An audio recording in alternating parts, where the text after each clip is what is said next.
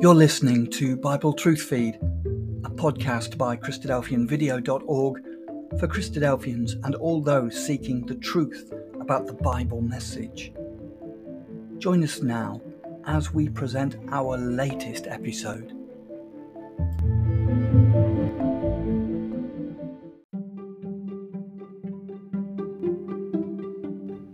The truth about demons. Hello and welcome to Bible Truth Feed, a podcast by Christadelphianvideo.org. Have you ever wondered what demons are? Where they originated? Where does the whole concept and idea come from? Well, you may be surprised to learn that it's probably from the Bible. So it would make sense, would it not, to examine all the occurrences of demons and devils and all such like in the Bible to find out exactly what the Bible does have to say about demons. And that's exactly what our presenter, Brother Mike Moore, does in this next episode. There's a brief introduction from Brother Mike before he starts the main feature. But I hope you learned something from this, and I hope you feel inspired to search the scriptures for yourselves to learn about the truth about the message from God.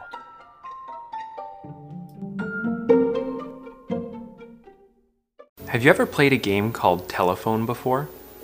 The idea of this game is that each person is sitting in a line, and you try to pass a message from one person all the way down to the last person in the line. Well, if you've played this game before, then you know that even just a few spots down the line, the message starts to not make sense anymore. And so if you're playing, you try to come up with something coherent so that you can tell the next person in line. Well, by the time you make it even just halfway down the line, the message becomes so jumbled up that the person who originally shared the message wouldn't even recognize it. That's exactly what's happened with the idea of demons in the Bible. Popular culture, even as far back as Greek mythology, would have us believe that demons are supernatural entities that are participating in a divine war. You have God and his angels on the one side, and the devil and his demons on the other side. That demons are angels that have been cast out of heaven by God, whose sole purpose is to spread evil among humanity. But if that's the case, why is there no mention of these malicious spirits in the Old Testament? And why is there so many occurrences of demons in the New Testament? And if they were so prominent in the time when Jesus was on the earth, well then why don't we see any evidence of these malicious spirits working in our lives today? Or maybe we do, and it's just that popular culture has given us an improper idea of what a demon in the Bible truly is. Join with us this week at Bible Basics webinar as we seek to uncover what the Bible really says about demons, as we find out how simple the true message of Scripture really is, and what it means for us as believers today.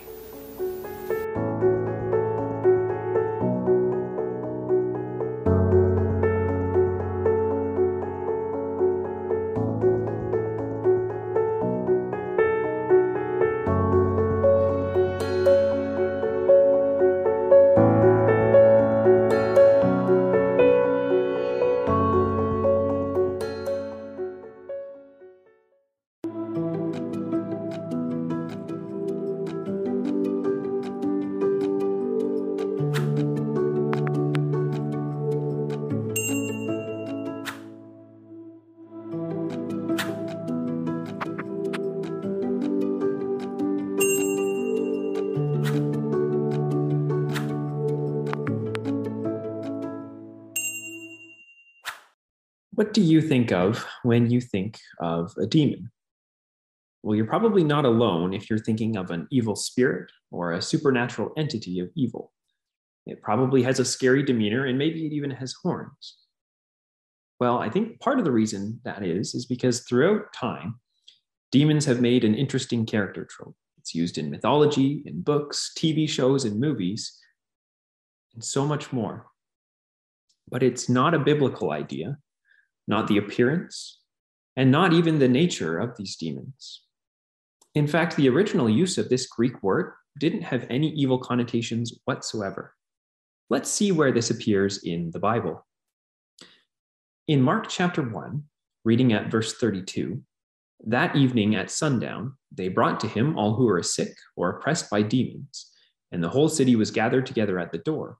And he healed many who were sick with various diseases and cast out many demons. Well, if we were to look at a concordance or a Bible dictionary, we'd see that the word demon there is the Greek word daimonia. We said that this word has no evil connotations when it was first devised, this Greek word. It was used of Socrates, who was an ancient Greek philosopher who was around before the time of Christ. And Socrates claimed that he had an internal demon. He had an internal oracle. And what this demon would do is, if Socrates was going to do something bad, well, then that demon would speak out. And if he was to do something good, well, then it would be quiet. It's a lot like what we would consider a conscience today. In fact, consider the Greek word for happiness, eudaimonia. It's made up of two root words, eu meaning good or true, and daimonia meaning spirited. You see, this word demon, in its true sense, simply just means a spirit or a disposition. It doesn't have any evil connotations when it first came. But it's not the same idea as what we might think of as a related idea of this devil or Satan that we talked about in our intro video. We've looked at the devil and Satan in previous Bible Basics webinars, and we said that the devil, it's from the Greek word diabolos, means somebody who falsely accuses. And we looked at Satan. Satan just means an adversary, somebody who stands in your way. It's used of the Apostle Peter, it's used of Judas Iscariot, and it's even used of God. Well, if we take popular culture's idea of demons, it's like you have a missing puzzle piece. You spent all day putting this puzzle together, and at the end of the day, you go to put in that last piece, but there's a piece missing right in the center. And instead of searching for that missing piece or trying to realize that the puzzle is assembled incorrectly, you decide that you're going to take a piece of cardboard and cut out a brand new piece in order to fill that gap. That's like this idea of the devil and Satan. You arrive at the conclusion that there's a supernatural tempter, and the biblical idea of demons no longer fits with that understanding. So instead of realizing the issue, what happens is that this idea of demons as being evil spirits gets introduced in order to fill that gap. But like we do at Bible Basics webinar, let's dive into the scriptures to see what the Bible truly tells us about this subject. Let's start in the Old Testament. We said that in the New Testament, that's where we looked at that verse in Mark chapter 1. We see that the negative idea of these demons starts with the Septuagint, the Greek version of the Old Testament. And if we looked up in the Septuagint where these demons occur, one of the places they occur is in Deuteronomy chapter 32. We'll start at verse 16 there. It says that they stirred him to jealousy, talking about the children of Israel, stirring God to jealousy with strange gods. With abominations, they provoked him to anger. They sacrificed to demons that were no gods, to gods they had never known, to new gods that had come recently, whom your fathers had never dreaded. You see, instead of making sacrifices to God, the children of Israel are making these sacrifices to demons. It says that they were strange gods, gods they had never known, new gods that were so new that their fathers didn't even hear about them before. You see, when Israel came into contact with these other nations, they took on their religion. They served demons, or as this verse tells us, they served these false gods. Psalm 106 tells us this exact same idea. Starting at verse 34, it says that the children of Israel did not destroy the people as the Lord commanded them, but they mixed with the nations and learned to do as they did. They served their idols. They sacrificed their sons and daughters to the demons. They poured out innocent blood. Thus they became unclean by their acts. And so Israel was commanded by God to destroy the surrounding nations. They were to clean out the promised land that they had been promised, but they failed to do so. It says that they mixed with the nations and learned their religion. And instead, they learned this evil false worship. They served other idols, and they sacrificed their children to these demons, to these false gods. Leviticus chapter 17 says that in verse 7, they shall no more offer their sacrifices unto devils, after whom they have gone a-whoring.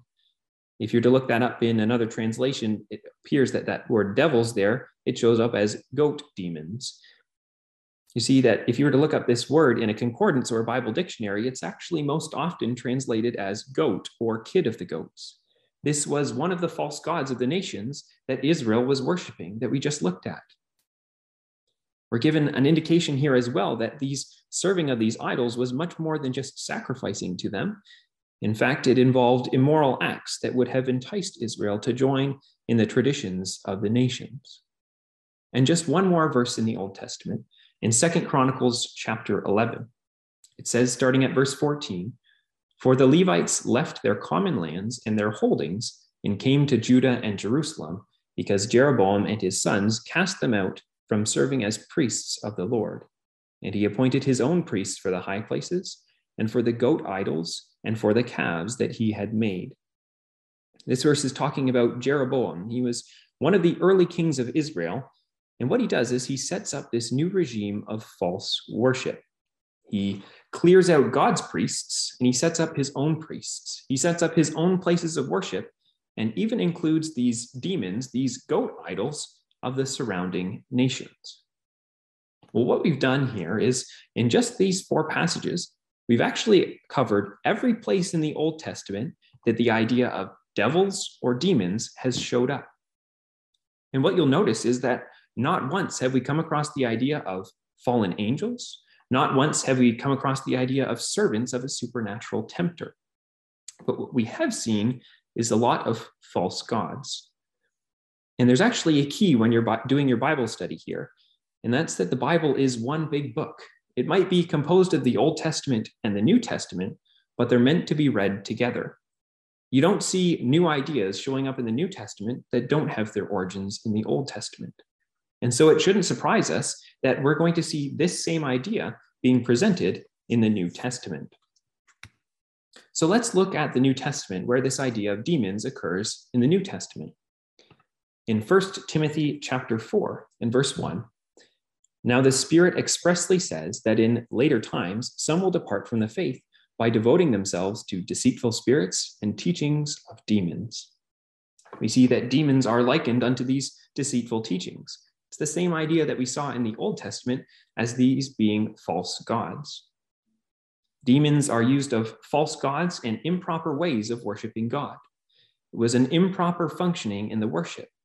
And so what we're going to find is that it's also used of improper functioning of the faculties of both the body and the mind. It's used a couple different ways in the New Testament, along with this idea of being false gods. Let's look at some examples here.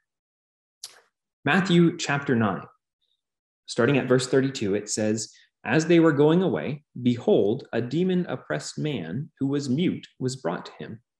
When the demon had been cast out, the mute man spoke, and the crowds marveled, saying, 'Never was anything like this seen in Israel.'" We have this man who had a demon, and he was mute. And when that demon was cast out, when he was healed, he was able to speak again. Matthew chapter 12 and verse 22, "Then a demon-oppressed man who was blind and mute was brought to him, and he healed him so that the man spoke and saw." Once again, another demon-oppressed man. This individual is blind and mute. But when that demon's cast out, he's able to both see and speak. One more in Luke chapter 9. This is talking about an individual son, and it says that this man comes forth out of the crowd, and he says, "Teacher, I beg you to look at my son, for he is my only child. And behold, a spirit seizes him, and suddenly he cries out. It convulses him so that he foams at the mouth, and it shatters him, and will hardly leave him. While he was coming, the demon threw him to the ground and convulsed him. But Jesus rebuked the unclean spirit and healed the boy and gave him back to his father." See, we have for us described an epileptic child. And this demon, as it were, causes the child to cry out, causes him to seize and foam at the mouth. It says in a parallel passage in Matthew chapter 18 that oftentimes it would make him fall into the fire or water. And it says in Mark chapter 9 that this individual was also deaf and mute. But when this demon is cast out, he is healed.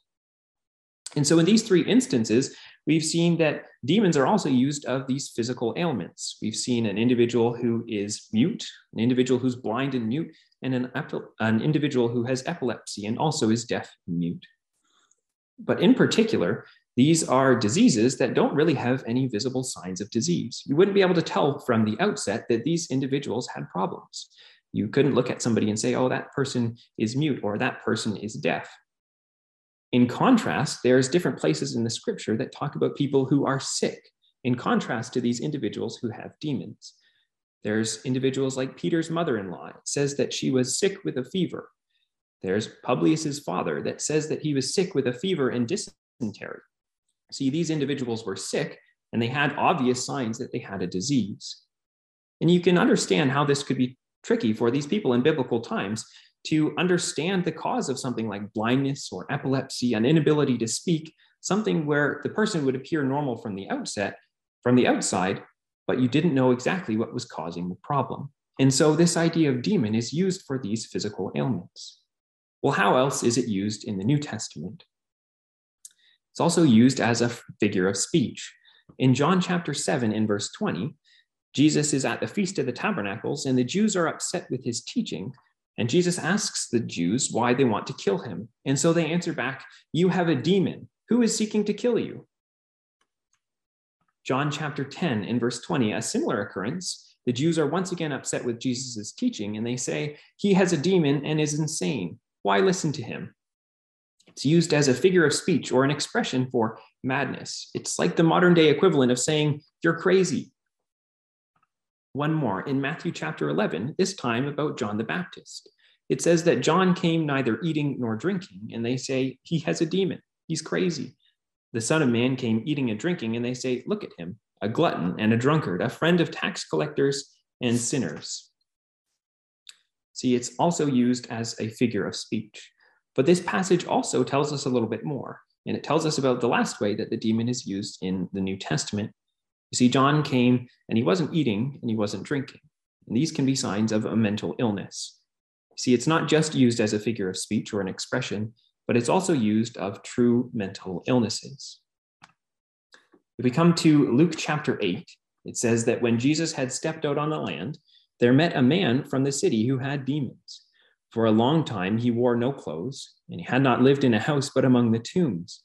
Jesus then asked him, "What is your name?" And he said, "Legion," for many demons had entered him. We're introduced to this man, Legion, who had many demons, it says.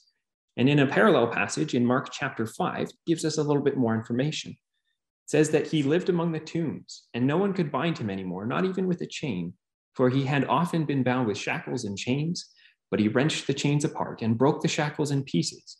No one had the strength to subdue him. Night and day, among the tombs and on the mountains, he was always crying out and cutting himself with stones. See, Legion didn't live in a house. Instead, he lived in a cemetery. People tried to bind him, but they were never successful. And he would cry out and cut himself with stones. This is a sad description of somebody who is quite severely mentally ill. You see that mental health isn't really something that has been accepted or well understood until quite recently.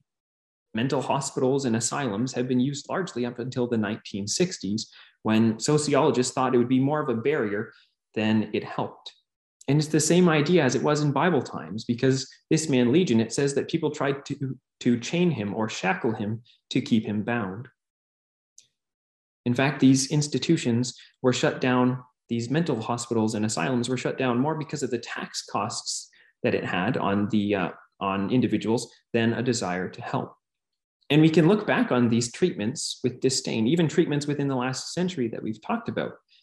And we can think that they're barbaric, but you can see how there would be so much confusion in Bible times when these people who wouldn't have understood these mental health issues back in Bible times to consider these individuals as having a demon. So what does the Bible say about demons? Well, we can see that it really doesn't say much about supernatural entities who were intent on evil. It doesn't say much about fallen angels. So what does the Bible say about demons? What is a demon in the Bible? Well, we've seen that it's talking about false gods, improper ways of worshiping God. It's about improper functioning of the faculties of the body and mind. It's talking about physical ailments, especially those that you couldn't see from the outside.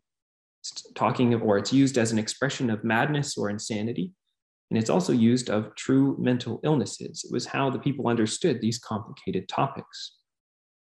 And so if we go to the verse that we opened with in Mark chapter 1, that evening at sundown, they brought to him all who were sick or oppressed by demons. And the whole city was gathered together at the door, and he healed many who were sick with various diseases and cast out many demons. We see there's a distinction there between those who are sick and those who were oppressed with demons, and it makes sense why there is that distinction. We've talked about those who were sick as being visibly ill and those who had demons, either some illness that wasn't visible or a mental illness as well. So what does this mean for us as believers today? Well, there's no Holy Spirit gifts available for us today, and we looked at that last week in our Bible Basics webinar. So unlike in Jesus's time, we probably won't see a miraculously healing of a physical or mental illness, but we can take comfort in the idea that God is always looking out for us and will provide us with whatever we need, with whatever he thinks we need.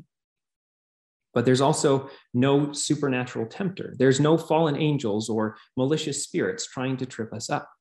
You see, it's our own human nature that does that just fine.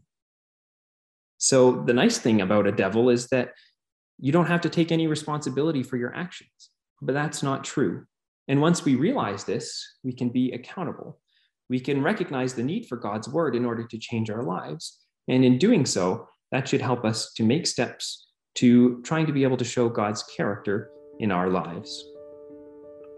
If you found this video helpful, then make sure to go to our website to find other Bible study materials, and also don't forget to take the quiz by using the link down below. If you take enough quizzes, you'll earn some awesome rewards, as well as some very useful Bible study tools. We at Bible Basics Webinar also specialize in individual and small group Bible studies. You can text us by using the phone number that's also down in the description, as well as our email to get more information about our Zoom and in-person classes. And of course, thank you so much for watching Bible Basics Webinar, where we use the Bible to learn about God.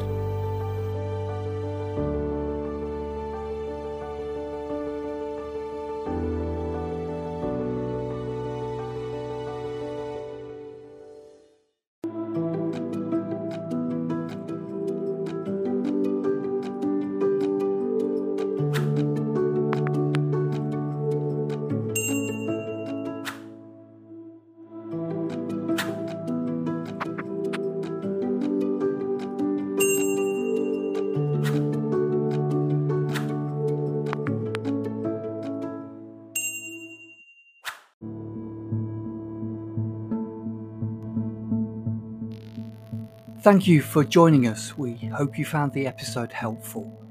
Don't forget, most of these episodes are also available as videos on our video channel, cdvideo.org.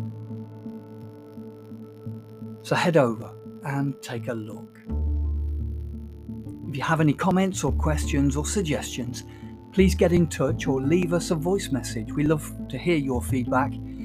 You can email us at btf@cdvideo.org. If you enjoyed the episode, then please share it with others. Until next time, may God bless you in your studies and your walk towards God's kingdom. Amen.